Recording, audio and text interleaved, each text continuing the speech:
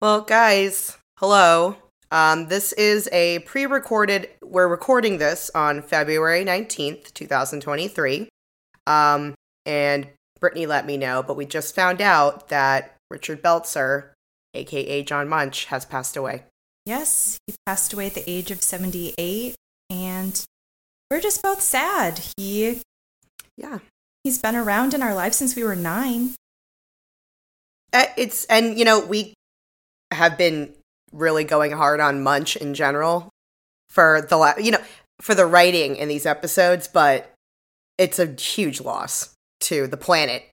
Oh yeah, a huge loss to the planet, obviously to his family and friends and to the actors who knew him professionally, but as fans, it's also, I'm sad that we didn't get the chance to get the classic Munch we knew before this happened. That sounds selfish, but I'm just kind of like, we've been kind of, taking the piss with him in these early episodes, but right. But it's because we knew how great he becomes. So yes, we got a little taste of the classic Munch that we knew from later seasons in 6, 7, and 8. And so this is just kind of devastating. I mean, not making it about us, but we're like, wow, I just like Brittany said, it would have been nice to get more of these tender Munch scenes before this happened. I don't know how great that sounds, but it's true. So the episode you're about to hear, we recorded over a week ago. So this is obviously long before we heard the news. So obviously that's not going to come up in this episode. But we do want to record a special Munch tribute episode. We're going to pick one of his awesome classic episodes, and we are going to release that before we start continuing with our regularly scheduled programming. So just wanted to give you guys the heads up that ahead of this episode, we do know what happened. We have heard the news, and we're going to cover it the way that feels respectful for our podcast. Right. We didn't want to hop on and, make this about us the day it happened, so, because that's not the point. We're fans. We're not in any way authorities on this. So this is just to let everyone know we did see it, and we are devastated along with the rest of the fandom. And, well, we're going to pick an episode that really highlights him. I have one in mind, but I cannot recall the title right now. And we're going to recap that instead. And we're going to do facts about him. I was just reading a CNN article that gave me more information than I even knew about him. So I think that'll be fun. And I think it'll be fun for us to leave season 1 for a hot minute. It's very new here. Everything's getting set up with characters we don't really care about. So it's going to be nice to kind of jump into more of a classic season and get to celebrate the real John Munch. So we're looking forward to it. Yeah. So we had to say something. We would have been remiss. But we wanted to save it until this episode aired because it just felt better than hopping right on and releasing something. So this episode you will be hearing, it's part of our regularly scheduled program, Season 1, Episode 7, Uncivilized. R.I.P. John. R.I.P. John.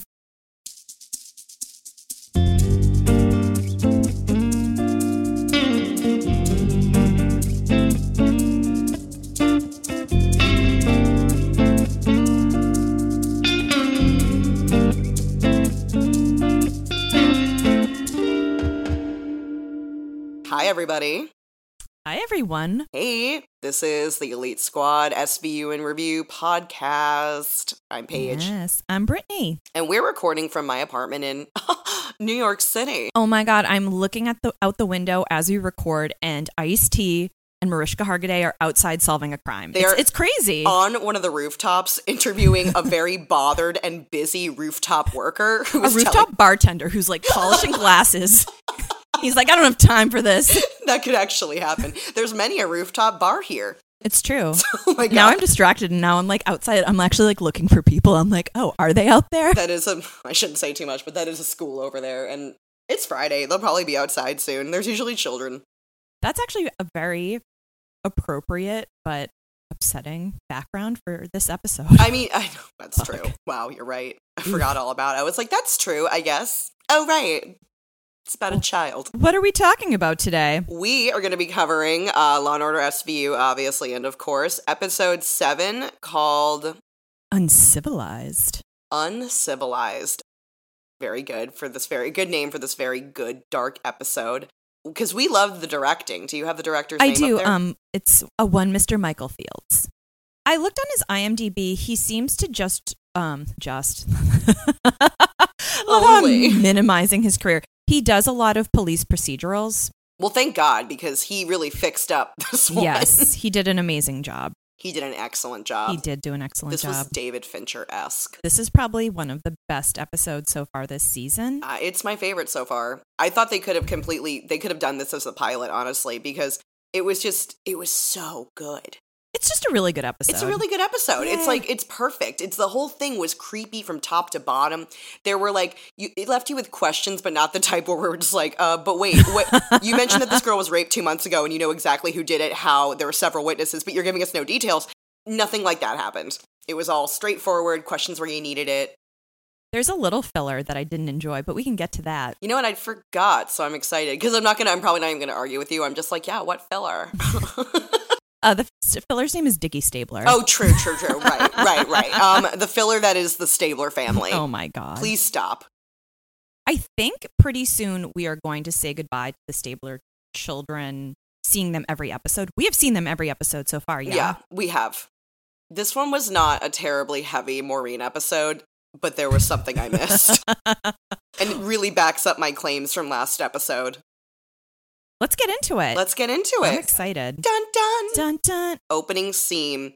So this is like a park. I thought it was Central Park at first, but it's... Me too. Yeah, because it I guess everything looks like Central Park. I guess it was somewhere up in Linwood, and it was... In this area, it was called a Plainview. So I assume that is... Oh, no, Plainfield. Sorry, Plainfield. So I guess that's where they land planes, right? I assume. Okay. I don't know. Yeah, no. Okay, well, so it's in a Plainfield. Dun, dun. It's in a Plainfield. Stabler and Benson are walking up to the crime scene. It's kind of packed with people. There's tons of ground cops. There seems to be some witnesses, or just like looking around, and they ask what's going on, and one of the ground cops brings them up to a pair of boys who look to be about like 10 or 12, and lets them know that they found a body in the woods while they were playing football.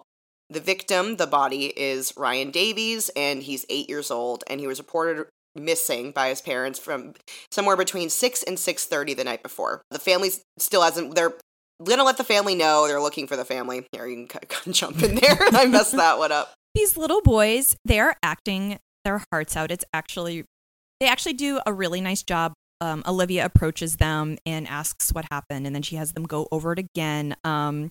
They tell her that they had been playing ball, and it rolled into the woods, and when one of them went in to get it, they found the body. Now, Stabler then leaves Benson with the boys, and he walks over to where another officer is standing by where they found the body, and he bends down, like, by the body bag, kind of steals himself, unzips the body bag, and then he sees the body and sighs very sadly.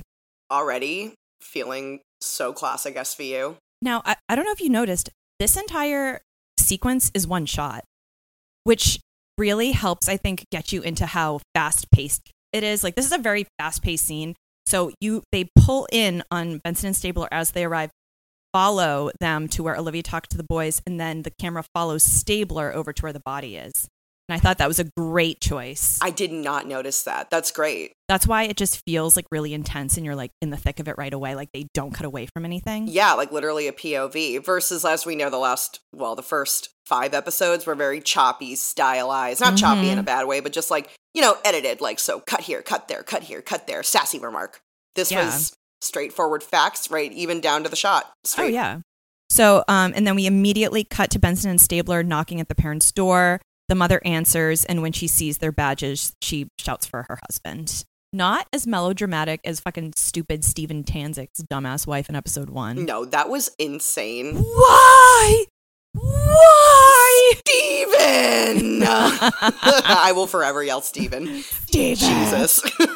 All right, now. Dun dun dun dun dun bow bow bow. The bullpen.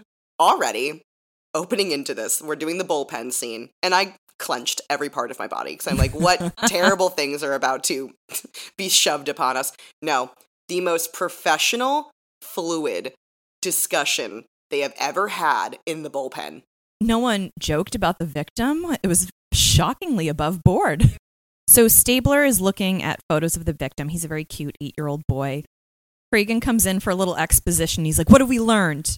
And Olivia, okay, I take back how nice I was about them, because Olivia goes, no one can handle crimes against children. Like, you know that he's just asking about the case. Like, everyone shut up, you know? He came in, he wants to know about the case. And then Monique is wearing a vest over her shirt, so we know this is a serious episode. Yeah. We're not fucking around here. It's not a sleeveless vest situation this time. It's a t-shirt. It's also now November, so maybe she was like, it's time to button it up a little bit. But Monique then says, people need to get out of sex crimes after 2 years. And I wrote, LOL. So we know this won't be true for half the people here. Oh, yeah, sorry. 2 years plus 20. So everyone's chiming in, and Cragen's finally like, what have we learned about the case? Yeah, thank you. Because I was thinking that too. I'm like, we know you're talking about the 8-year-old boy, but that's what he needs to know about. You can make your weird quips after. Yeah. So Benson begins to detail how they found Ryan's body. He was found naked from the waist down with signs of sexual assault, ligature marks around the neck, and bruises covering his body. There were no signs of a struggle, no weapon, and no evidence found at the scene. So Olivia thinks that this crime happened at the marshes behind the field. Again, I could not give you any details about what this place looks like. Assume it's a marshes. Picture a marsh in a plain field, and that's where it happened.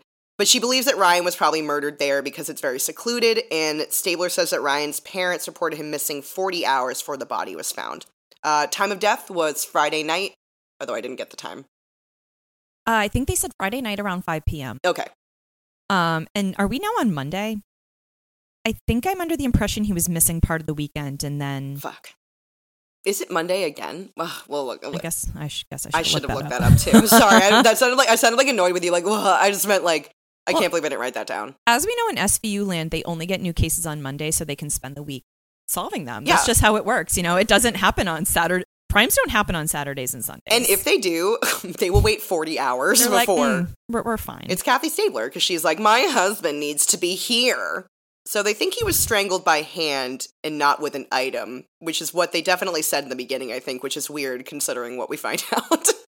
I believe they're questioning what the bruises are, and Olivia says a hand. About how the bruises all over his body. Yes. That's what they're talking about. They don't know at this point what the weapon is for, like, the ligature. Okay, well, that's good. So that's why we have 2 people doing these. It takes 2 people to recap an SVU episode. It takes 2 to recap a scene. Cassidy. Cassidy notes the fact that Ryan was transported from A to B and left exposed, that he believes the perpetrator was probably a stranger because it was sort of a frantic incident. Yes, it has all the markers of a stranger abduction. The day he went missing, Ryan was going to a comic book shop to get Pokemon cards, but he never made it there. And Mariska does the classic mom thing of being like, oh, he's going to get those Pokemon cards. She said Pokemon. I was like... It's just not hard. It's Pokemon. There's an O. Yeah. Where are you getting men from? Where are you getting men? The team decides to head off in different directions to canvass the neighborhood. Stabler is still sitting at his desk, and you can tell he's going to be a problem this episode. Yeah, he's making it about him. I'm sorry. I understand. Listen, I get it. Stabler is also, like, secretly emotional. It's kind of funny because you can tell when he's gearing up to be a problem for an episode, because he's staring at the body. He's got pictures. He's like caressing a kid's photo. It's like, you don't even know this kid. God, cut it Stabler. out. Overall, though, much more respectful banter yes. between even Jeffries and Munch. Jeffries questions why parents will let their 8-year-old walk around at night, and Munch replies that helicopter parenting creates paranoia neuroses of their own. I know it, and I have to say, there just doesn't seem to be a happy medium. It's like, you need to teach your kids independence, but then there are horrible people out there. So what do you do? Dun dun! Ryan Davies School. Munch and Cassidy, another kind of Munch and Cassidy heavy episode, but they are respectful. They are, for once. So, thank God. They're kind of discussing having kids of their own. This is like a recurring theme. They're like, hey, do you want kids? Haha, no, probably not. And then that gets cut off because they approach a group of very startled mothers and their daughters selling Girl Scout cookies. The bitchy mom is like, who are you? Even though they look like cops. They literally are wearing trench coats. And even if you didn't know, like, Cassidy's which she does, kind of cute. So, oh yeah, I'd be like, hi. What's your fine ass approaching me for? Looking all stupid. I said, like, a pedophile's going to approach while there's, like, a group of moms there. So Munch and Cassidy asked the group if any of them knew Ryan Davies, and one of the girls goes, I I ate at his house one time, which I'm like, what do you mean you ate at his, did you go to play? But Cassidy gets down on the girls' level and starts to kind of, quietly ask them, like, hey, we're trying to figure out who might have hurt Ryan. Did you hear anything about who might have hurt him? Do you know who might have hurt him? These are very specific questions he asks. Yes. The little girls, all three of them, get very nerved up looking. They look nervous. They look nervous. The one that looks like Molly from American Girl Dolls is the one that answers. And she says, 2 boys, 2 older boys, Mike D and Jimmy G. And she says it like that, and I'm sorry, I know that was bad emoting, but I just want to make a note that they sounded really fucking nervous when they were saying this. Yes. Also, I want to note on IMDb, the cookies they're selling are some Canadian brand of cookies, and IMDb is like, I literally have no idea why these Girl Scouts would be selling Canadian brand cookies. So Munch and Cassidy go off to find Mike D from the Beastie Boys and Jimmy Garoppolo from the 49ers. I literally thought, I was like, Brittany's going to have to bring up that his name is, not have to bring up, but Brittany will, as a Beastie Boys fan. Oh my God, every time he's like, I'm Mike D, I'm like, I'm Mike D and I get respect. Your cash and your jewelry is what I expect. Actually, if you want to find that audio, I'll find that audio. We can put that in there. I'm Mike D and I get respect. Your cash and your jewelry is what I expect. It's time for me to spread my wings and learn Spread how your to wings, fly. editing. Munch and Cassidy locate Mike D and Jimmy G. They're teenagers. I guess they're like kind of, late in life teenagers. Is that what you call them? They're Leonardo DiCaprio girlfriend age teenagers. Yes. They look like they're 30. They're dressed like they're 16 or 17, so I think that's what they're supposed to be. Also, we're saying Mike D and Jimmy G. That's what they go by. No, those are their names. Munch rolls up and he's like, "Are you Jimmy G?" And he goes, "No, I'm Mike D." And I get respect. And No, he gets didn't say respect. that. And then Jimmy G, they're skateboarding, of course. He comes up on his skateboard. He's like, "Hey, what's up?" And everything Jimmy G says is screaming. And he looks like he's about to sneeze or dick someone out. Oh yeah, he's got like a very like tense nose. Like his nose always looks like it's cocked. Mike D is a young Willem Dafoe. Oh, he's so hot. So hot. And he's got a little bit of hot guy swag. Wow, we spent so much time talking about these beautiful. So, just to set up their personalities again, Mike D he's a little more docile, chill, kind of a cool guy vibe. Just a little bit like a construction worker. Jimmy G is a bull in the china shop, screaming. He's got the 90s kind of like Nick Carter cut, but it's like way above his ears. He looks like someone who'd be like, "What's up? What's up?" Yeah, like, "Hey, what's up, ladies?" Like that type of, like, this guy definitely would walk up to you and say, "Ladies." Ladies. Actually, he gives me Mark Wahlberg energy. Yes. And not in like a hot way, because I don't actually like Mark Wahlberg. I think he's kind of a fucking clown, but like takes himself like seriously, but it's like funny. So Munch asks him if they know Ryan, and Jimmy shouts, "I live like 2 houses down from him." And then his mouth is just agape. Munch asks if they saw anything Friday night, and Mike D, the hot calm one, starts to give some sass, and he says that he saw a lot of things. So Munch sees his target of sass. He's like, "Fuck you, dude." And so then they tell him that they saw a weird older dude who has been riding his bike around. Yeah. He's been riding his bike around the school, I guess Ryan Davies' school, at the same time every day, 2 hours after school gets out.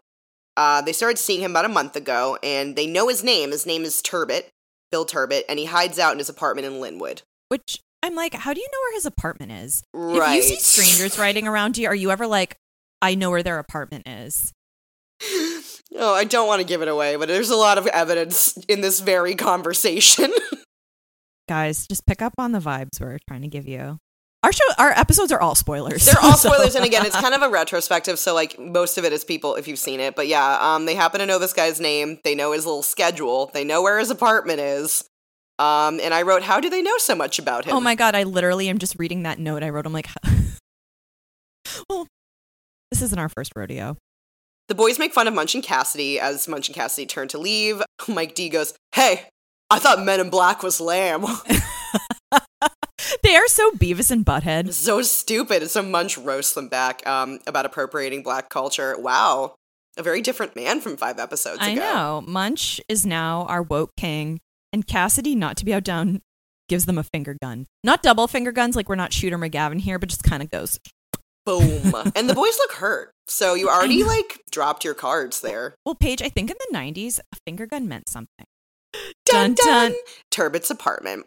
Benson and Stabler are on the scene. So now we got Benson and Stabler back.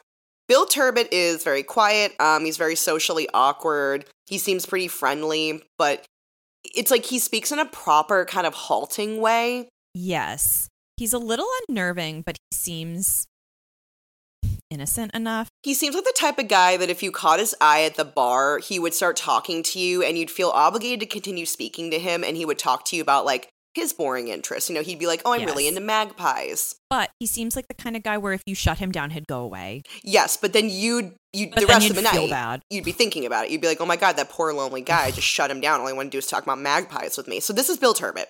Yes. Bill Turbot is played by Stephen Bug Artis. And Dick Wolf must really like him. He has appeared in Law & Order Proper, SVU, and Criminal Intent. So he's done like the Trinity. And in fact, he'll actually be back in a few seasons on SVU. So we will see him again. He's really good because he does a good job. Like, this guy is not innocent, but I felt bad for him the whole time. Yeah. I really did have a lot of sympathy for him, and I think it's purely because he played pathetic so well. This guy's pathetic. Yeah, he's pathetic. But Steven is a good actor. Like, yes. This was well done. Steven's not pathetic. As Elliot and Olivia are questioning him about liking the park, he's giving Elliot a glass of water. He's basically saying he likes the trees and the grass. The park's very calming for him. And again, he seems kind of not excited that they're there, but he seems to enjoy the company. He does. He's not suspicious. Nope. He's very he's telling them all about how he likes to ride his bike, you know, and stuff. And he seems kind of proud of this feature of himself. And then Stabler kind of comes in saying, oh, well, it's unusual for a grown man to like to hang out where kids play. And Turbot's like, it's a public space and I just ride that way home from work. It helps me clear my mind. So Turbot talks about how he likes riding his bike because it's better for the planet. He really loves his bike, except he thinks someone may be jealous of it because it's been moved around. It's normally covered and chained behind the apartment, but it's been fucked with. Actually, the chain was stolen recently. Yes. So then they tell him they're investigating the murder of a little boy and ask him if he's seen anything the last few days. And he's like, nope, on Friday after work, I went straight to this tavern and I stayed there for a few hours. Turbot gets this look on his face and he says, oh no. And he sits down immediately. Yeah. Because, you know, he's like, oh, okay, you didn't just come over to hang out and talk. Which I guess he should have known. So Stabler goes at that point to put his glass of water down on the framed stamp collection that's on Turbot's coffee table.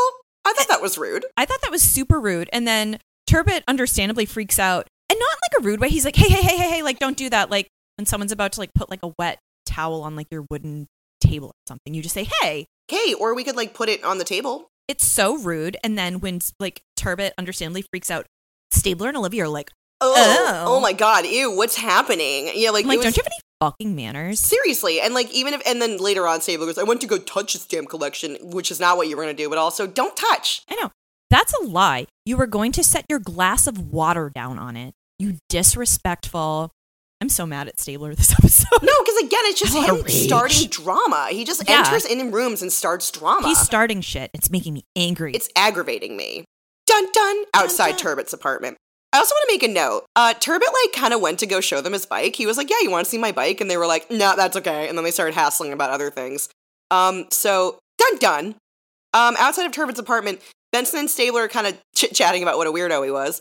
And then they notice his bike on the side of the house, and they decide they're going to take dirt samples from it. So, first of all... And also, Olivia runs over like she's found a secret. Yeah. Like how you were saying he offered to show them the bike, they said no, and then they get outside and Olivia's like, oh, here it is, here's the bike. I'm like, the bike he fucking offered to show you? He was literally walking towards the door being like, I have a classic cruiser. You know, like just, he was excited to show them. Yeah. They're dicks. They're weird. And then they were like, we're going to collect dirt samples from it. And I'm like, is this legal? I think Olivia's pointing it out is where it was somewhere where it was legal to take a sample from. You know how like if you put your trash out, the police can go through your trash legally? Right. No, okay, so that makes sense. That's why we have two people. Dun dun! Station. Cragen tells Liv and Elliot that the lab is testing the dirt that they got off Turbot's bike against what was found on Ryan's body. Jeffries is running Turbot's background, so they're going to find out some stuff from Jeffries. As always, she's always running in with info. So Elliot goes, yeah, the guy freaked out because I almost touched his stamp collection.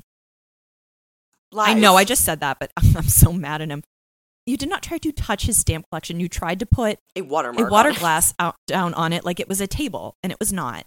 You're wrong. Right. And it's like, I don't care if you don't get it. Like, I don't get it either. I don't think stamps are interesting. I am making this so insidious in my head. I'm picturing Stabler like back at the station. He's like, yeah, that was really rude what I did. He's like, you know, I'm going to rewrite history. And then he breaks in. He's like, yeah. And then remember when I tried to touch his stamp collection and he freaked out and I was really polite. And I said, Bill, can I please touch your stamp collection? And Bill was like, fuck you, man. Bill became a dragon. He ripped off all his skin and he became a dragon and he attacked me. And then he said he was going to molest my son, Dickie.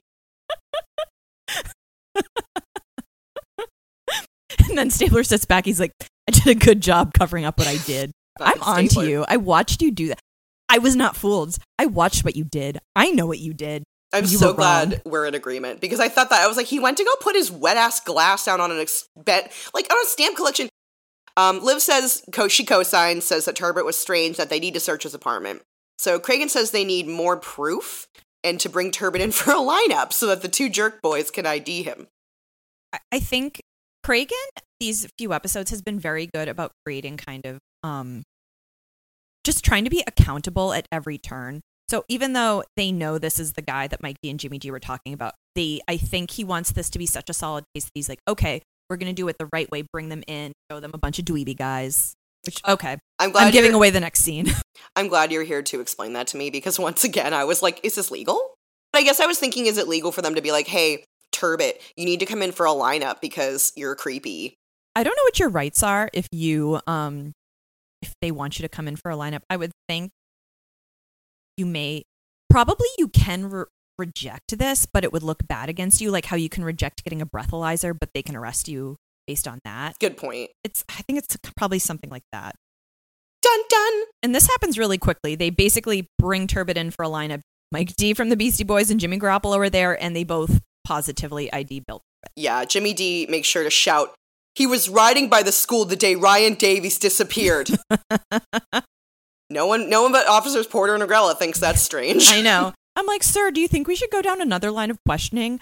There's something that curly-headed girl who looked like Molly from American Girl Doll said earlier that I'd like to follow up on. They're like, no, we need to follow this Bill Turbot guy who we've just been bullying incessantly. These two really trustworthy seeming boys who hang out on bridges.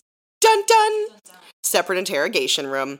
Oh, because they were in an interrogation room, I guess, to do the lineup. Anyway, I don't know why I wrote that. So Turbot's there. And they're questioning him. He again tells them he was at the bar when Ryan went missing. He tells them that he had just acquired a special stamp called an inverted Jenny, and he wanted to drink to celebrate. So, again, they always get me with this really sad writing. I'm like, so sweet. I know. I was like, oh. Stabler asks if Turbot knows Ryan Davies. Liv interrupts and asks who he drank with and spoke with at the bar instead. Because Stabler kind of was like, you know Ryan Davies. It's like, chill out. We get it. You're a fucking dad. I just want to go back to episode 1 again, where Olivia was just a little teeny tiny bit upset about having to investigate the murder of a rapist war criminal. And Cragen was like, she's off the squad if she can't chill out. In this fucking episode, Stabler's like, do you know Ryan Davies? Do you know Ryan Davies? Did you murder and kill him and did you rape him? In weeks. It took 7 weeks for that to crumble. Turbot tells them that he was just playing cards with some guys. He doesn't know who they are, but he was there and they could be his alibi. Yeah, he was playing cards with some guys at the bar. So Jeffries opens the door, she interrupts the whole thing, and pulls out Liv and Stabler into the hallway, leaving Turbot in the interrogation room. And she confirms that Turbot was previously convicted of child molestation of a boy who was the same age as Ryan Davies. Yes, it happened 11 years ago. He did his time, he was paroled, and she does say that he's done everything he's supposed to, like checking in with his parole officer, and he's, done everything by the book. And again, just to note, so Jeffries is trying to calmly explain the details of the information she is bringing them, and as soon as she opens her mouth, Stabler starts going, convicted of what? Convicted of what? Convicted of what? And she's like, let me get there. I know, it's very, what's in the box? Yes, it is it is so, what's in the box? Let Jeffries fucking talk. She only gets 10 seconds every episode. Maybe just let her fucking speak, Stabler. Dun dun. Dun dun. Turbot's apartment. We are outside Turbot's apartment with Benson and Stabler, and they are approaching his front door, and there is a literal angry mob outside. An angry mob of parents. The bitchy mom from earlier who are like, who are you? To Munchin Cassidy's here. I don't like her for some reason, even though she's just trying to defend her daughter. No, because they were like, why weren't we informed of this? And then Stabler is telling them to calm down. And the parents tell Stabler, two of the parents, so bitchy lady from earlier, and then tall, kind of hot dad. Oh yeah, tall, angry, hot dad. Yeah, like not hot, like, you know, like hot, but like kind of, you're like, fine, I'll sleep with you. It's cute. Yeah, like at the bar. These two people tell Benson and Stabler that Turbot, their children have been alone with Turbot before. And when the mother goes, that stamp collection, he used it to lure my daughter into his house. It's like, okay, why are you letting your children go into a grown-ass man's house to look at stamps? Yeah. That whole sentence is wrong. I would, without knowing anything about Turbot's priors, if my kid was like, oh, I went into the neighbor's house and looked at his stamp collection, I would go over there. I'd be like, you are not to interact with my child one-on-one. If I don't know you, no. No, there's no need for adults to be interacting with children like that. Like, Absolutely not. Honestly, I blame these parents. Fucking. Yeah. Yeah, the parents are just like ranting and raving. They're like, we let our kids be alone with him. That's on you. That's on you. That's stranger danger one-on-one. An adult being like, oh, come see my collection of literally anything. Yeah. No, especially if it's like pictures or something like stamps. Like, no. God. Done. So they take, I believe they like go in and take Turbot, or we like cut off with them about to go in and take Turbot, right? Why were they there? They're there to search Turbot's apartment. They were there to search. Okay. Turbot is locked up, is back at the station locked up, and they are there to search it. Right. Okay. Good to know. Dun, dun. Dun, dun. Back at the station. So BNS and Cragen are speaking with, I think, the police captain from Turbot's old neighborhood. Yes, that's who it is. I wrote a man, and I'm like, why did I write that? I don't know what I mean. But now I remember the scene, and I don't know. Yeah. So there's two men. There's one who's a decorated police officer. He appears to be the police captain of, I believe, Turbot's old neighborhood, and also a prison chaplain.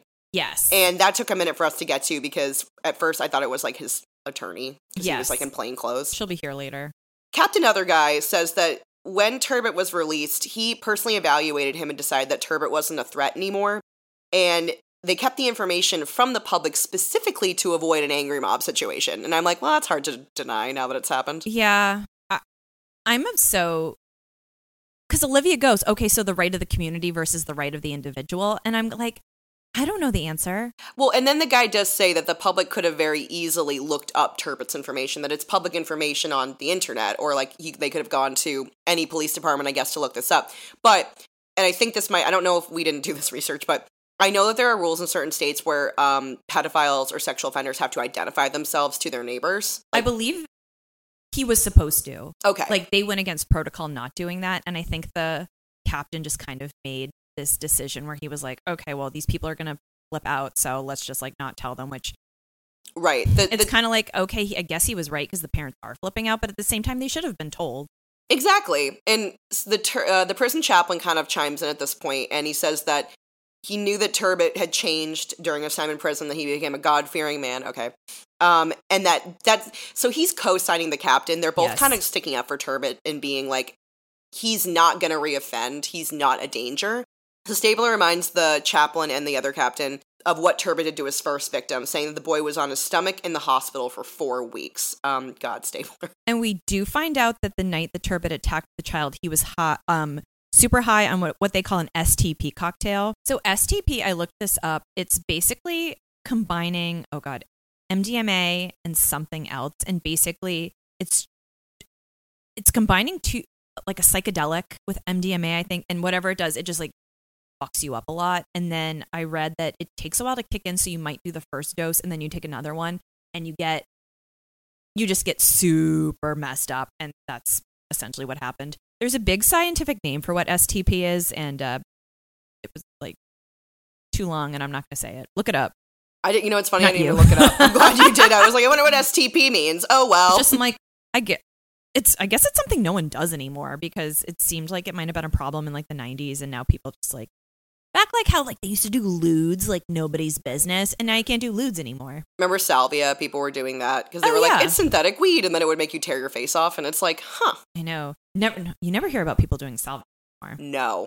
According to the retelling of the story, I think it's Stabler that's telling the story, Turbot's first victim knocked on his door selling candy bars, and Turbot attacked him. The neighbors heard screaming and called the police, and they found the boy lying on the floor unconscious, and Turbot was in a corner screaming. So the cop corrects Stabler, and he goes, no, the boy was unconscious. The screams the neighbors heard were Turbot, because he was like flipping out. He was having a really bad trip, and he thought boy was dead and his corpse was attacking him. So when the police arrived, he was cowering in the corner, like shaking, screaming. So I did kind of go, oh, but then I went, so did he not rape the boy? No, he did. He did. So sorry, other guys, but even if he was screaming in terror because he thought the boy was dead. I do want to make a quick note here. Paige and I are going to be sympathetic on and off to Turbot, but we do not co-sign what he did in any way, shape, or form. It was confusing because, again, I was like, wait, so why is this guy acting like, he suddenly is innocent because he was screaming in a drug-fueled terror? We're going to say nice things about him, but we're also going to be very clear that he is a violent offender. And ethically, this is a very interesting episode, and we're going to get to that later. And again, it's very, like, when actors play the characters so well, much like the actor who played Turbot did, you do have that weird in-between where you're like, I feel really bad for this guy, but he did something really disgusting.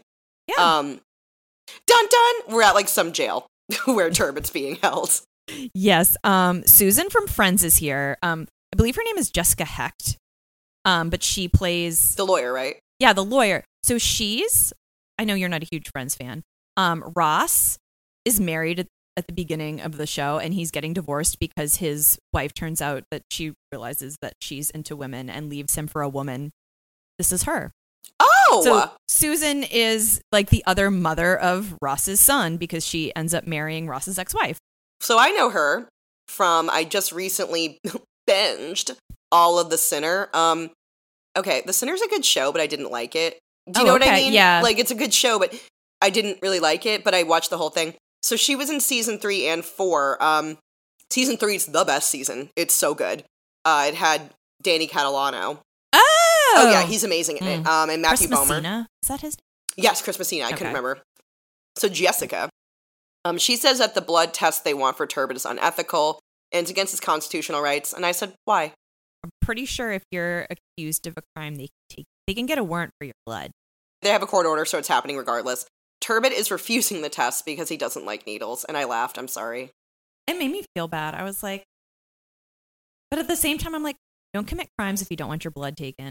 So he fights them, and he's crying and saying, no, sir, there's been a murder. I understand, but, like, there's been a fucking, like, an 8-year-old's dead. I'm sorry. But, so they hold him down and draw his blood while Susan from Friends screams at them, but yeah, that does no good. They get the blood sample. Me as a lawyer, I'd be like, yo, what the fuck? I know. The fuck off my client, you pieces of shit.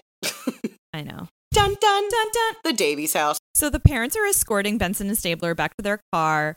And Linda, the mom, asks if they ever found his glasses.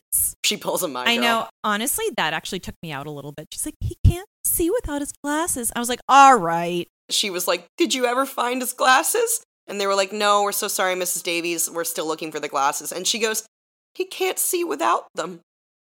She doesn't have a panic attack like Sharona does. What's her name? Is it Verona? In My Girl? Yeah. I've never seen My Girl. I just know the reference. Interesting. Yeah. That's interesting. Because it's one of those movies where I never wanted to see it because of the chicken bone shit. Oh, yeah. Everyone's like, and then, everyone's like, Macaulay Culkin dies and it's so sad. It's a little bit of an Uncle Buck changeling.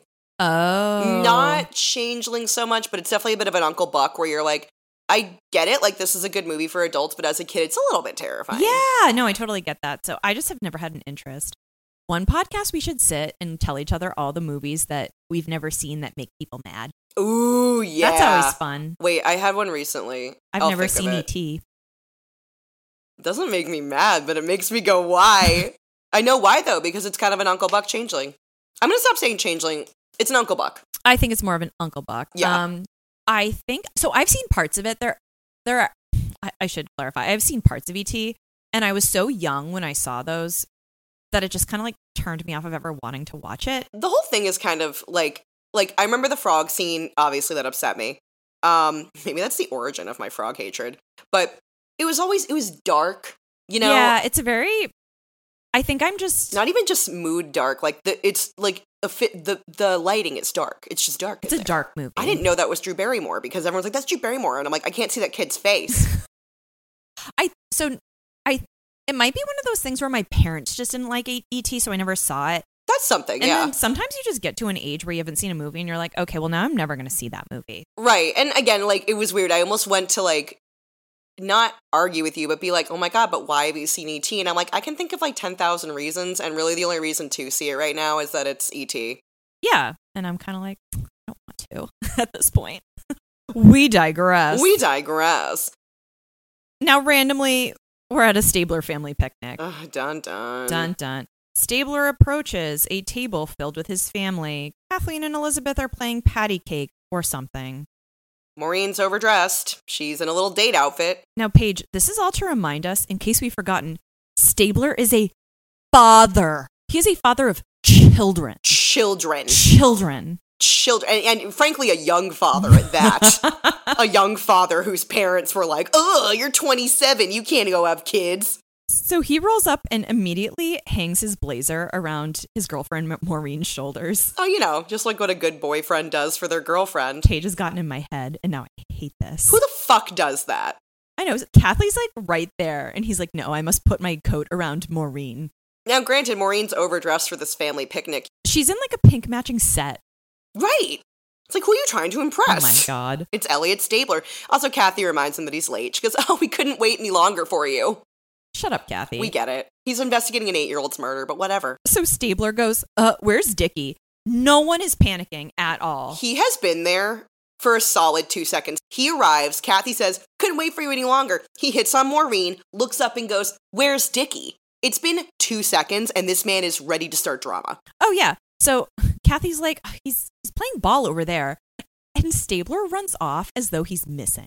And we thought, I was kind of thinking, I'm like, oh, fuck, now we're going to get yelled at by Stabler because Dickie's not going to be over there. No, when I say a stone's throw, it would have been dangerous to throw a stone. Yes. He would have hit Dickie. That's how close he was. See, he's literally playing ball with it looks like some older boys. Yeah. And so Stabler runs over, embarrasses him, and picks him up and grabs him and hugs him. And Dickie goes, what's wrong, Daddy? Are you mad? Wow. I wonder if he's seen his father angry before. Oh, irrationally angry. So I don't like Dickie Stabler. I love him this episode. He's so funny. He's like my little comic relief.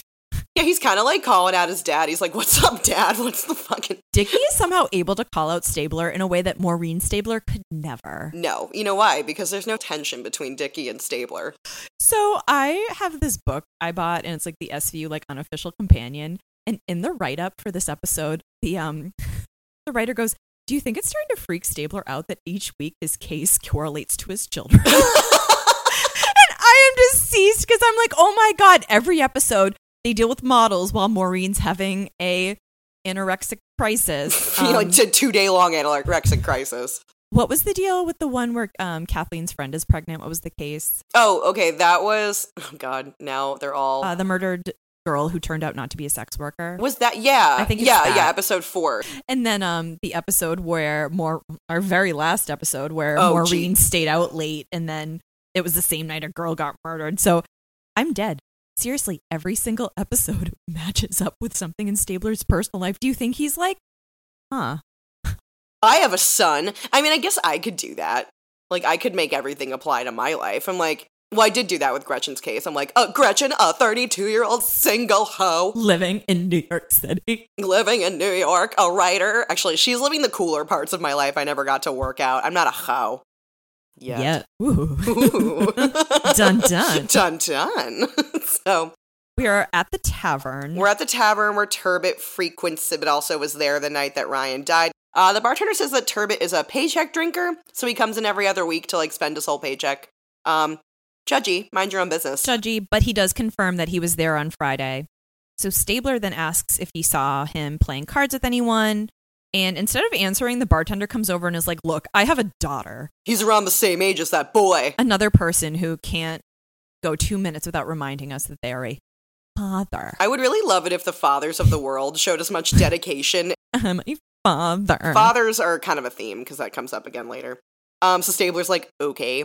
And he asks again, when did Turbot leave? And was he playing cards with somebody? Was he playing cards? The bartender says that Turbot left for a few hours, but then came back looking upset.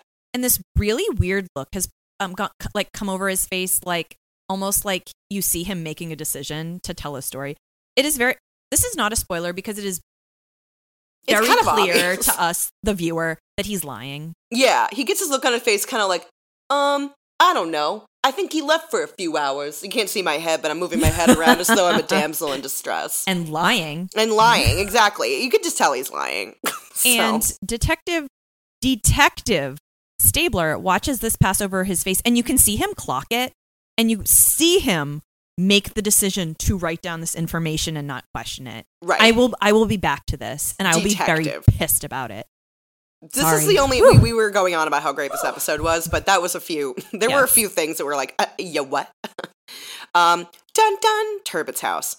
Munch and Cassidy are supervising the pickup of Turbot's bike, and they're discussing having kids again. Yeah, they essentially have like the same conversation they had last time. Yeah, it's a little more detailed now, where like Cassidy is talking about how he would want kids, but like the things that they see at work kind of make him feel like, is it even worth it, because they see so much evil. And then he goes to Munch like, hey, would you want kids? And Munch says something about like he wouldn't want. It's actually really cute. He's like, I don't like the responsibility. And Cassidy's like, oh, for them. And Munch is like, I don't want to give them the responsibility of me, which I thought was like funny and self-aware. Very likable. Yeah. And frankly, so it's kind of like they both decide they'd just be terrible at it, which I think is a lot of what people without kids feel like. Yeah. Mostly because you fuckers with kids make it sound like it's this thing. Ugh. Sorry. It's not a thing. Mothers and fathers and non-binary parents out there, y'all think you're so cool. Yeah.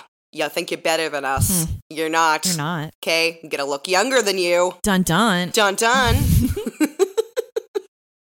This is the episode page and I finally lose it. Is this a good like position for us to take as a podcast? We're anti-parent on Elite Squad. Yeah, because we both want kids. We're just anti-parents. So like we're not anti-kids. No, kids are delightful. Kids are great. I'm anti-parents. Yeah. The forensics office. So Turbot's bike is laying there in pieces, also with the chain they Sad. collected. That does make me sad. A lab tech that I feel like we see a few more times. I was wondering if this was the lab tech. I feel like I remember his ponytail. So the lab tech tells them that the soil sample they collected from the bike matches the neighborhood, but it's like it's dirt that's found in that area anyway, so it doesn't mean anything. No, yeah, it's not enough. He then points out that the ligature marks on Ryan's neck, and there is a literal life-size photo of Ryan's neck, dead neck, on the board, and he says that the ligature marks found on Ryan's neck are of like kind of a pattern. And he's like, oh, it's like some type of pattern. Like, and he says it kind of like, ooh, what is that? Detectives Porter and Agrella immediately look at it, and it's a fucking chain print. It's a bike chain We're print. not an idiot. Yeah. And then Olivia goes, hey, takes the bike chain. She goes, is this a life-size photo? And he's like, yeah. I'm like, wow, how convenient. And then she holds it up to the picture of Ryan's neck, and it's a match. It's a perfect match. It's a perfect match. So it would appear that Ryan was strangled by Turbot's bike chain. The only other important part of this scene is that the glasses still have not shown up. They make a throwaway comment about that. Right, still no glasses. Dun dun. Dun dun. Lisa Tharps is the person who plays this ADA. Yes. She still doesn't have a name. She never gets a name. I believe I kind of gave her background in the lost episode of Wanderlust. And yeah. She's from Sharon, Massachusetts, and she plays this unnamed ADA. I think she does a great job. I love her. I'm guessing she's more of a Broadway actress because she does not have a ton of other roles on her IMDb, but she's clearly a working actress. Yeah. So Lisa says that they're still waiting for a DNA match from Turbot's bike chain, but Benson says it's a perfect match according to the photo. So just do what I say, Lisa. Yes. So they go over what they have to Lisa. They tell her they have the 2 eyewitnesses that placed Turbot at the scene and a bartender who can basically like blow holes in his alibi. Yeah, and she says, she volunteers, Lisa does, that there was the incident 12 years ago with the boy Turbot attacked. And so they're trying to basically, because they want to convince Lisa to prosecute. Yes. And she's thinking that they don't have enough evidence yet. So Lisa says they need to go talk to Turbot's victim from 12 years ago and see if the MOs match up. Yes. Liv says that the boy still lives in the city. His name is Christopher James, and he's almost 21. Lives with his mother. Okay, who cares? So Lisa tells them, go see if the MOs match. Yes. Before we move on from this scene, we're in Cragen's office, and there's just a lot of shit on his desk I want to talk about. First of all, he now has moved the red vines to a glass jar. Oh my God, you're so good with this. I truly keep forgetting to look for them. So the red vines are once again back, and then I noticed he has a bunch of toys on his desk. He has a signed baseball and what appears to be like a Santa Pez dispenser and a cup with his pens. I don't know if items to like kind of brighten up his office. Like, what are they trying to tell us about him with these Yeah. items, you know? I will have more toy notes later. I'm a toy collector, so I appreciate that. Dun dun! Christopher James's house. So, just a reminder, Christopher James was Turbitt's victim from 12 years ago. He was around 8 years old when Turbitt attacked him. Christopher does not look like he's almost 21. No, he looks like he's our age. Yeah. 30. He looks like he was finishing up his third master's degree. So he's very obviously an adult here. He looks like an older adult than he is, but he dresses like a child. Kind of, yeah. Yeah, it's very like how your mom dresses you for Sunday. Yeah, he looks like, it's really sad, kind of like a class picture. Yeah. Like he's got like a sweater vest and like a little bow tie over like a long sleeve button up. And we kind of made the note before we started recording that it's a little strange choice that they made. Christopher's personality is very similar to Turbitt's. Yes. Very nervous, socially awkward.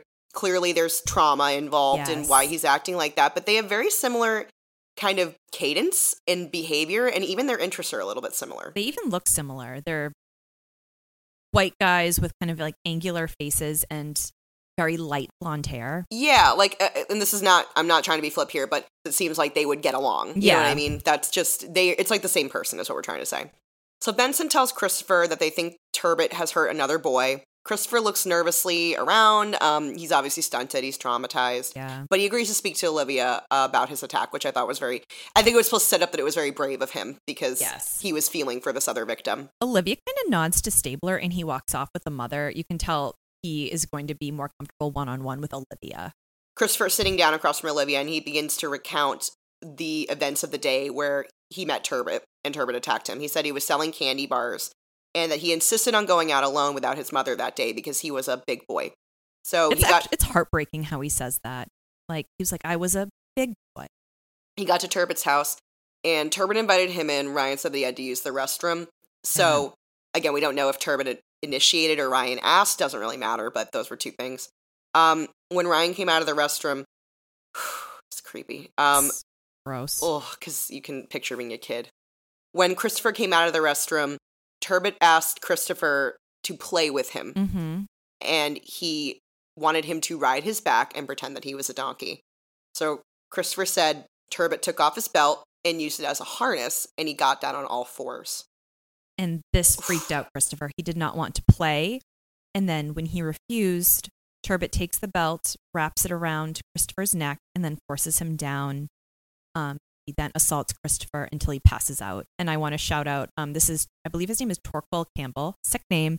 But this is a great performance. He does an amazing job. He's crying, but in a very composed way. He's just like gently like brushing tears out of his eyes. He does a great job. It's a very, very moving scene. I got teary-eyed too because even without the great acting, just the parameters of that scene, because you remember what it's like to be a kid and come across something very jarring and not normal, or an adult that's acting erratically, you know? It's something that doesn't make sense to you. You're like, okay, I know this is wrong. Like something's wrong here, but I don't know what to do about it. And picturing, I just got chills, a man getting down on all fours and saying like, get on play my back. with me. It's like, whoa. It made my blood just kind of, yeah, because it's just disturbing. Like, and you don't know how to rationalize it as a child.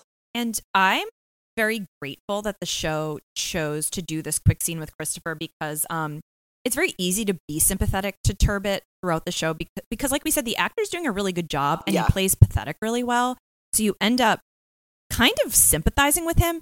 And we get to see this victim and we actually get to hear in his own words what was done to him. And you are like, okay, I don't know if Turbitt did the crime they're investigating now. And I do feel sympathetic towards him, but did ruin someone's life. Yeah. And whatever it was, he seems kind of assuming now. But in that moment, he was terrifying and a monster. So it's interesting that the prison chaplain chose to be like, oh, excuse me, but Turbitt was the one screaming in that apartment? It's like, yeah, but did you hear the rest of what he did? It's because the other boy was unconscious from being attacked. Right. He assaulted a boy into unconsciousness. So, okay, whatever.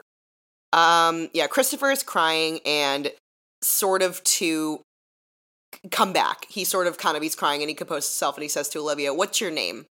And she tells him her name and he begins to give her the origins of her name, starting from Greek mythology. And Olivia looks like she's about to cry. Yeah. Because again, it's just, because it seems like one of those things for this poor kid, like his way, it's like he had to snap himself out of it by talking about something completely different, Now, I was like, this is a lovely moment. And then I go on IMDb and they're like, this isn't even true. The name was invented by Shakespeare. Olivia was? Yes, the name Olivia. But it's just funny because they're like, yes, from the Greek, blah, blah, blah. And IMDb is like, this is not the true origin of the name Olivia. IMDb is not for these writers either. They're like, fuck you guys. Fuck you guys. Dun, dun. Dun, dun. Now we're at Turbitt's apartment. So because they were able to find similarities, I should say so, in the MO between Christopher and Ryan's attacks, now they can arrest Turbitt. Yes. BNS like perp walk him out, and there is a small group of neighbors. It's actually kind of dumb looking. Yeah, it's only like probably 7 people. Like 7 people, and they're like clapping at him. Yeah, they're jeering and clapping, being like, it's very slop clapping. I know. I'm too. like, okay, guys, this is a little weird.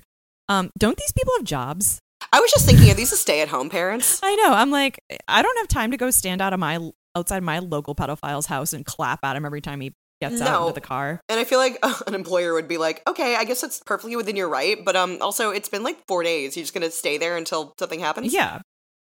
As they get Turbitt into the cruiser, the bartender's back and he approaches Stabler. Detective Stabler, I wasn't terribly forward with you the other day, and it reminded me of that scene from American Dad where Roger keeps saying to Francine, I haven't been completely honest with you. And no, that's pretty much it. So he tells them, I lied earlier. Turbitt never left. He was there the whole night, playing cards and talking about his stamps. Yeah, he was babbling, quote, direct quote, babbling about postage, which they never mentioned when they were asking him the first time. Like, Stabler was never like, hey, was this guy here talking about stamps? So the guy mentioning that, it's even more of like kind of a, oh, fuck. Like, he really didn't leave, Now, Paige, this is further evidence that Stabler likes to rewrite history, because Stabler in this moment is like, what? You lied to me? I didn't know this was a lie. And I'm like, I watched you get the information and I fucking know you knew he was lying. It's like, because he looked sus, because the way the guy said it was sus. Stabler even like looks at him as he like tells the story and then kind of glances down at his like notepaper as if he's thinking, should I write this down? I think this guy's lying. And then is like, just gonna take it down that this guy said this and this is the facts. And now here he's like, you were lying to me? I'm fucking onto you, Elliot Stabler. I'm fucking onto you. You little rewriting history whenever it suits your needs. You little squirrel rewriting history. Sick of you. And then Olivia comes over and she came over right before that, but she was looking pissed. And I was wondering why they didn't like beat the shit out of this guy, because I feel like lying about an investigation is like grounds for like some type of like arresting. But they just kind of are like, they look at him in disgust. Oh, and then he yells, so they're like getting in the car like, ugh, we're disgusted. Mm-hmm. And the bartender yells at them, if he didn't do the Davies kid, he'll do someone else. You know he will. Paige, you're right. They say do. They say do a lot. Yeah, they did him. Doer. I'm like, this is disgusting. Yeah. I get did by a hot man. I'm taking that out for sure. But you don't talk about people who got raped as getting did, okay? Yeah, that's... You don't say they get got. Like, come on. Be respectful. And my thought here is he may be afraid that Turbitt will go recommit a crime. Wouldn't you be more concerned that there's someone else out there? Yes. That is committing these crimes that no one's paying attention to? Dun dun. The station, I think. Cragen says they can't hold Turbitt, and Lisa Tharps agrees, mostly because of the fucking lying liar. Stabler argues that they still have 2 eyewitnesses, Mike and Jimmy, and Lisa says that's not good enough. Liv says that they have the bike chain found at Turbitt's house, and it matches the marks on Ryan's neck, but Lisa says that's also not good enough. As this is happening, Cragen receives a phone call and is kind of like talking in the background of the scene, and when he gets off the phone, he's like, that was the district attorney, and he wants me to come in, and we're going to discuss this case. So we are at the office of the Attorney General. His name is Morris Klein. And Morris Klein can get it if you really want. He also loves a desk knick-knack, and he has this toy on his desk that looks so fun. I am going to find a screenshot of it. I don't know what the fuck it is. After we record, I'm going to show it to you. I want to play with it. You are Poker Face, by the way. This is what she does in Poker Face. She just looks at things and goes, wait, that knick-knack was over there on Tuesday, and when it was over there on Tuesday, and then like just... Oh, she's like Monk. I just like people's shit, and I like to look at people's shit and judge them.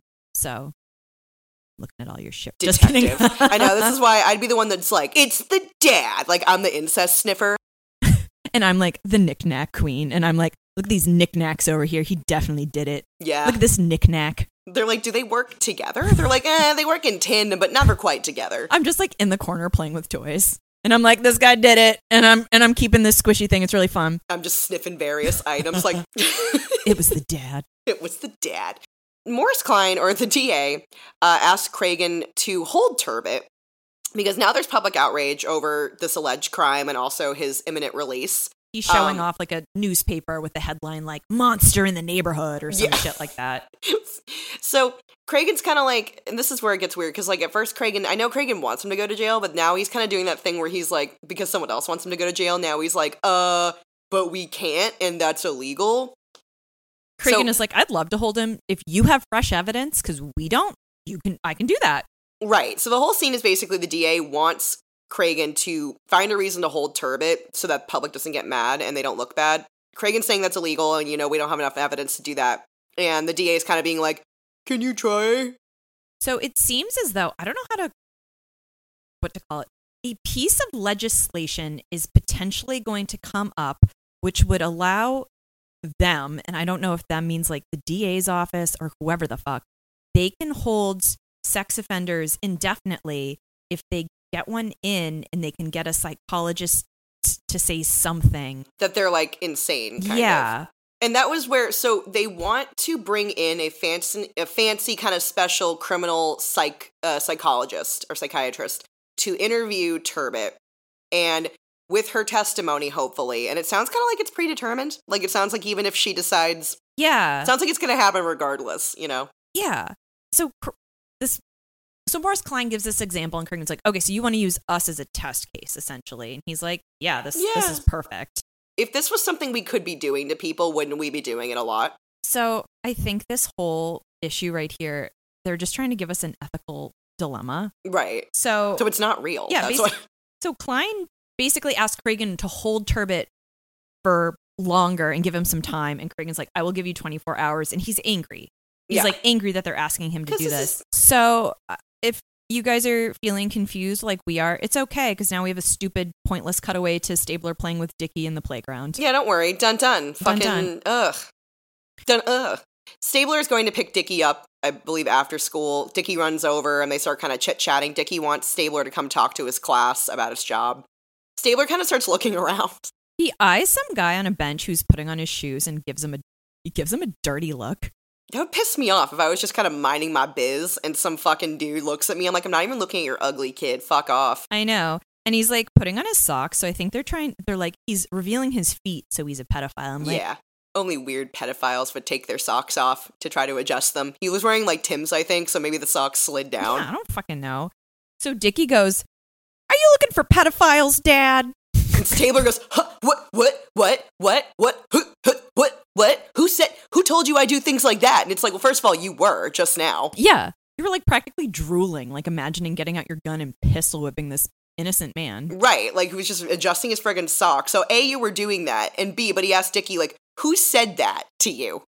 So I want to say the kid's name is like Danny Brown or some shit, like some kid. Danny Bonaducci. No, yeah. I'm kidding. So Danny Bonaducci was like, yeah, your dad spends time looking for pedophiles. And Stabler's like, would you tell him?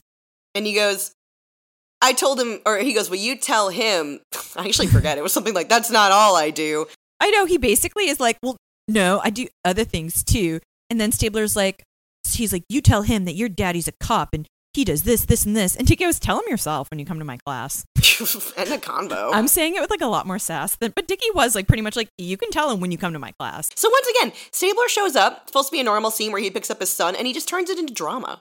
He's so dramatic. He's drama. Meanwhile, Elizabeth Stabler is dying from lack of attention. I know. She is dying from neglect. Dun, dun, dun. The station, I think. Yes. Because one time we were at a jail and I couldn't tell. The fancy psych lady, I'm just going to call her a psych because I always mix up the word psychiatrist, or psychiatrist, psychotherapist. It's all the same. So she's interviewing Turbot. Cragen doesn't like this idea.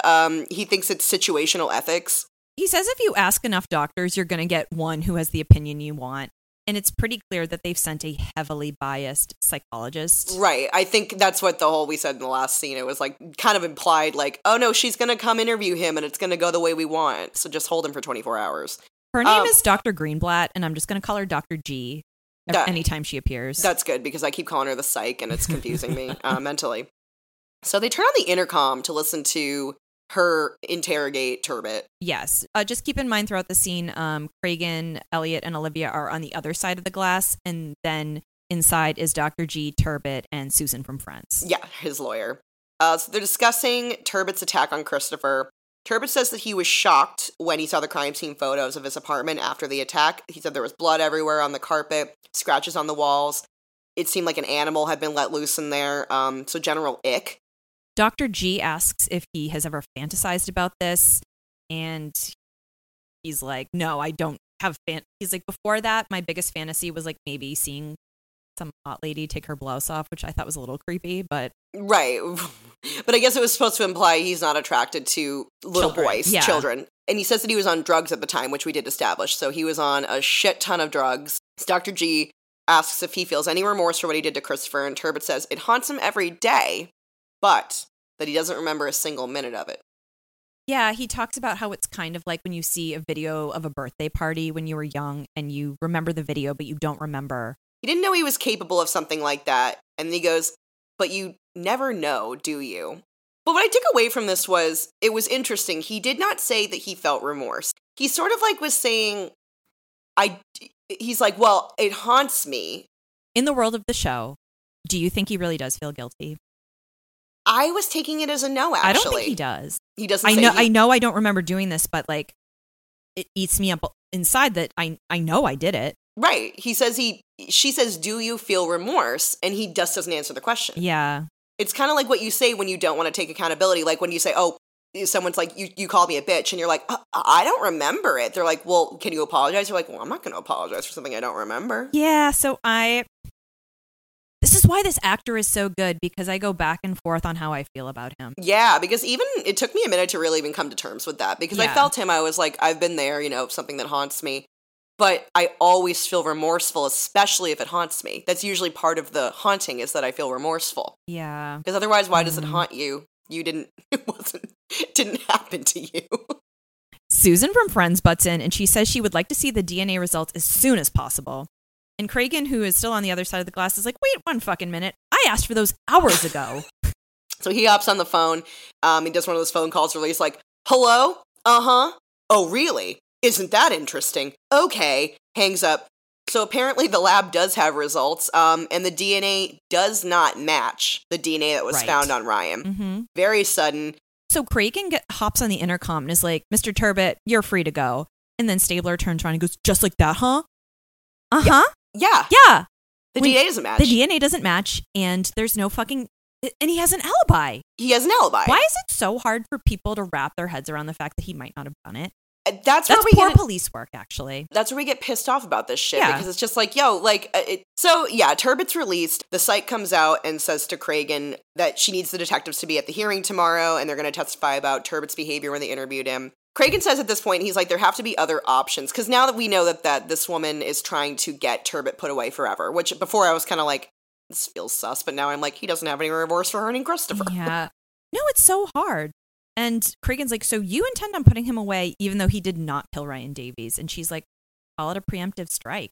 Yeah, it's a civil commitment is what they're calling it, that basically they think he shows very clear signs of reoffending, and even without this murder, they want him away because he probably is going to do it again. But that's just the opinion of this one woman. They specifically found a woman who would feel that way. So they're letting him go, and this is where I got confused, because again, it seems like at this point that our squad, doesn't want him to go away because it's unethical, but then as he's leaving with his attorney, they're all looking at him like they're, disgusted, and he's, looking around at them kind of, and they're all, crossed arms. So I'm like, what do we feel here? Dun dun! Back at the Davies house. I'm going to look up the name of My Girl, because I'm going to call the mom that. My Girl. Oh, the film came out in 1991. So this was stolen directly from My Girl. So Veda from My Girl is still asking if they found Ryan's glasses yet. Now, Stabler in another show of unprofessionalism goes, the case is not going well. Yeah, that was very... I was like, maybe don't say that to them. It's like they're kind of your clients. Yeah. And I'm like, also, you picked a theory and then went after it, disregarding any evidence that went against it, which is literally poor police work. So yeah, Stabler ultimately tells Mr. Davies and Mrs. Davies, Veda, that they don't believe Turbitt's the guy who did it. And they seem very confused. Mr. Davies is like, but like what? What the fuck? And they're like, yeah. We don't think we have the right person. So they kind of... then Olivia goes, and we have some solid leads. I'm like, well, then why did Stabler tell them the case isn't going well? But just his face, like, while he's doing it, he's like, the case isn't going well. I'm like, okay, drama. Yeah, like, it's impacting him. He's like, the case isn't going well. I really don't want to talk about it, Mr. and Mrs. Davies. They haven't taken 2 seconds to try to start reinvestigating. He's just like, it's not going well. Dun, dun. Dun, dun. We're at Dickie's class. This scene was so annoying. It was stupid, and it also presented a new issue that I'm like, wait. So Stabler's trying to teach Dickie's class about how to be safe, and he's passing around his badge, and he's like, hey, if anyone ever comes up to you and says they're a police officer, take a good hard look at their badge, which I was like, or just run. Yeah, it's a stranger danger lesson. He's passing around his badge. So when he's describing, he's like, you want to make sure that and he looks at the teacher because he's trying to think of a word for child molesters. I'm like, that's fair. And she looks at him and then at class and goes, child molester. Isn't there a better term we can use for our children? And I know, like, stranger was the one. They always just referred to strangers as bad people. They wouldn't even tell us what they would do. They were just like, they're going to hurt you because they're strangers. This looks to be a class of probably like 6 or 7-year-olds. I mean, I'm guessing Dickie's probably supposed to be 8 to match up with Ryan Davies, but he looks to me like closer to 6. Yeah, I'd say 6 or 7, because once you hit 9, you get into that tood area where they're tooty. Yeah, they're kind of going over the basics of stranger danger, and this one kid in the back goes, what if you can't tell anyone? And Elliot's like, you can always tell someone. You can tell, your parents if it's somebody who's hurting you, who's a stranger. And then the same kid goes, what if it's your dad, the one that's hurting you?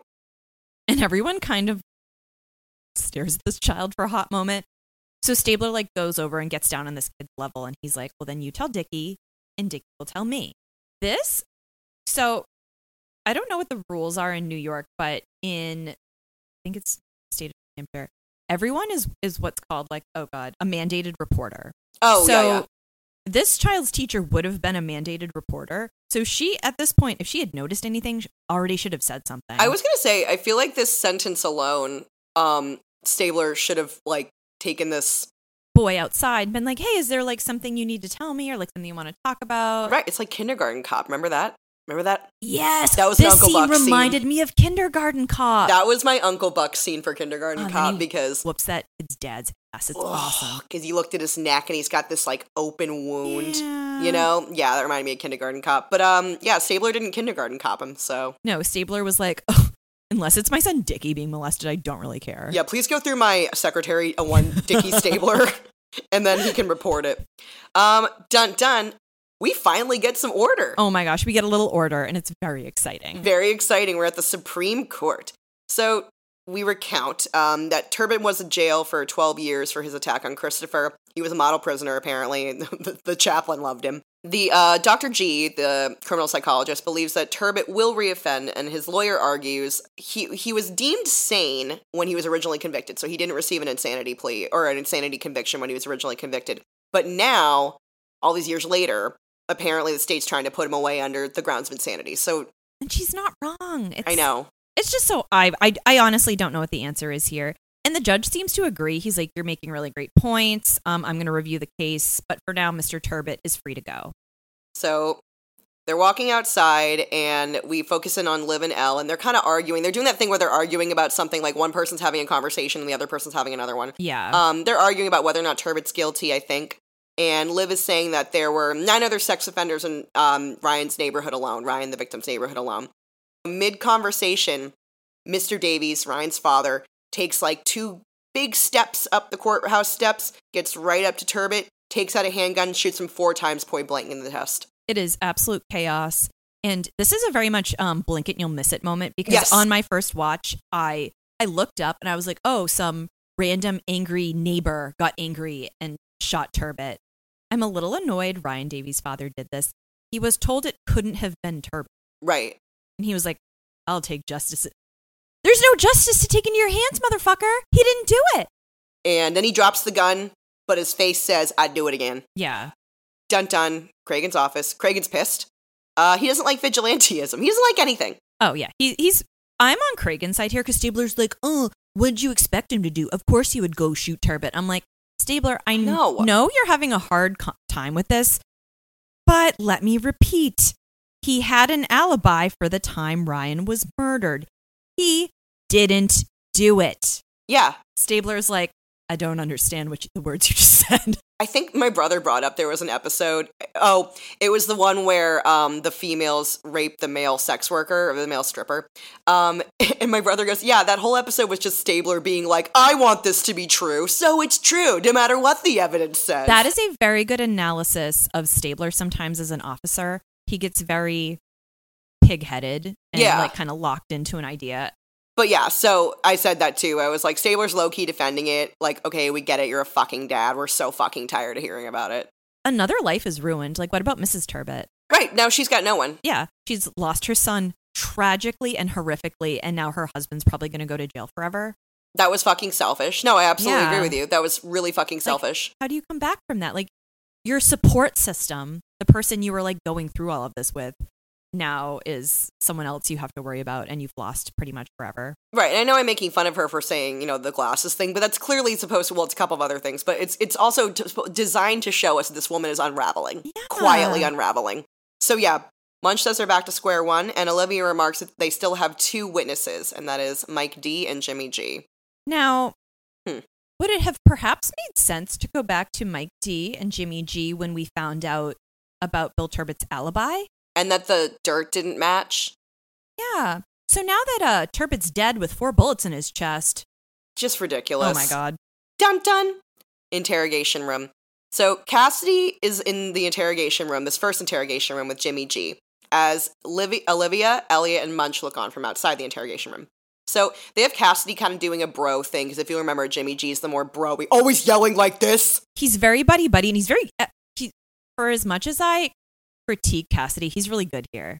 Cassidy reassures Jimmy, because he looks a little bit nervous, that they're only there so they can ask him a few more questions, because he was so helpful the first time around. So he's reassuring him, you're not in trouble. We're here just to get your statement again. Jimmy asks about Turbot again, and Cassidy uses that to make fun of Turbot a little bit. He calls him a weirdo. He's kind of creepy, right? Just riding his little bike around. Friggin' weirdo, friggin' nerd, Where was he riding his bike around again, Jimmy? He's like, you were telling me like he was riding his bike. Like, where'd you say that was again? Jimmy's like, oh. The playing field. The playing field. And he's like, yeah. Like, what side? The north side.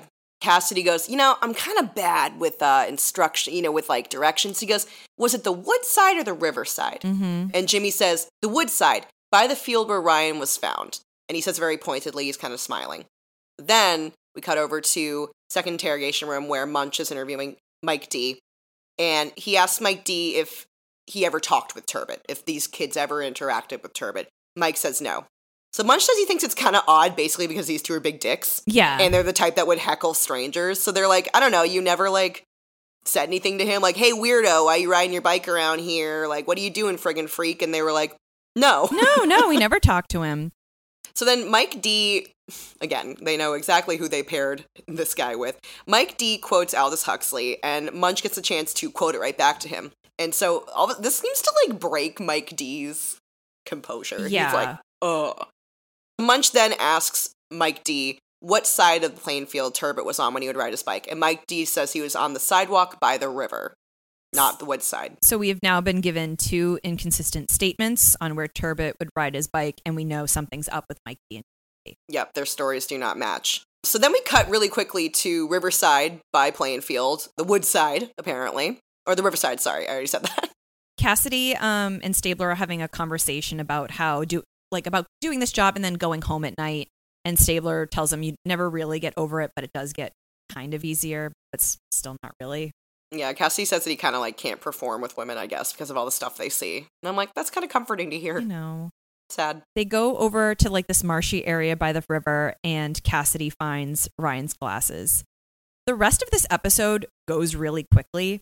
So next we're back at the lab, and they immediately can identify that Jimmy G's fingerprint is on Ryan's glasses. Then we're back by Riverside Plainfield again, and Munch is theorizing out loud that Mike is the smarter of the two boys, because he has a conscience. And that's kind of the only thing we learn. Oh, no. Then. And they found the chain. Yep. Right then, as he says that, they find the bike chain. They hand it to Munch. Cut to forensics office again. Forensics guy confirms that the chain that was found was the one that killed Ryan. Yes. Liv reminds them that Turbot said his bike chain had recently been stolen, which once again, I feel like that was stuff that you and I could have brought up weeks ago. And they confirm that the DNA found under the boys' fingernails is one of, I forget if they say it's Mike D or Jimmy G. They never confirm. They say that it's one of the two. Back to the interrogation room. Jimmy G tells Olivia and Elliot that he's been friends with Mike D since they were kids. Now, the rest of this story is told back and forth between Jimmy G and Mike D. We are constantly being shown their two interrogations kind of as they're going through the story. Like, if you're watching it, excellent directing. It's pretty seamless. It's not going to feel as seamless when we do it. Liv asks Jimmy what happened to Ryan, and Jimmy says he doesn't know, and Liv says that she's very sure that Mike will tell them. So at that point, Jimmy looks scared, whereas before he's kind of been in between, confident, scared. We're back in the interrogation room with Mike D. Now we're back again. Olivia and Elliot are interviewing Mike D. They tell him that they don't think he's a bad guy, and that they think he went along with an idea that Jimmy had.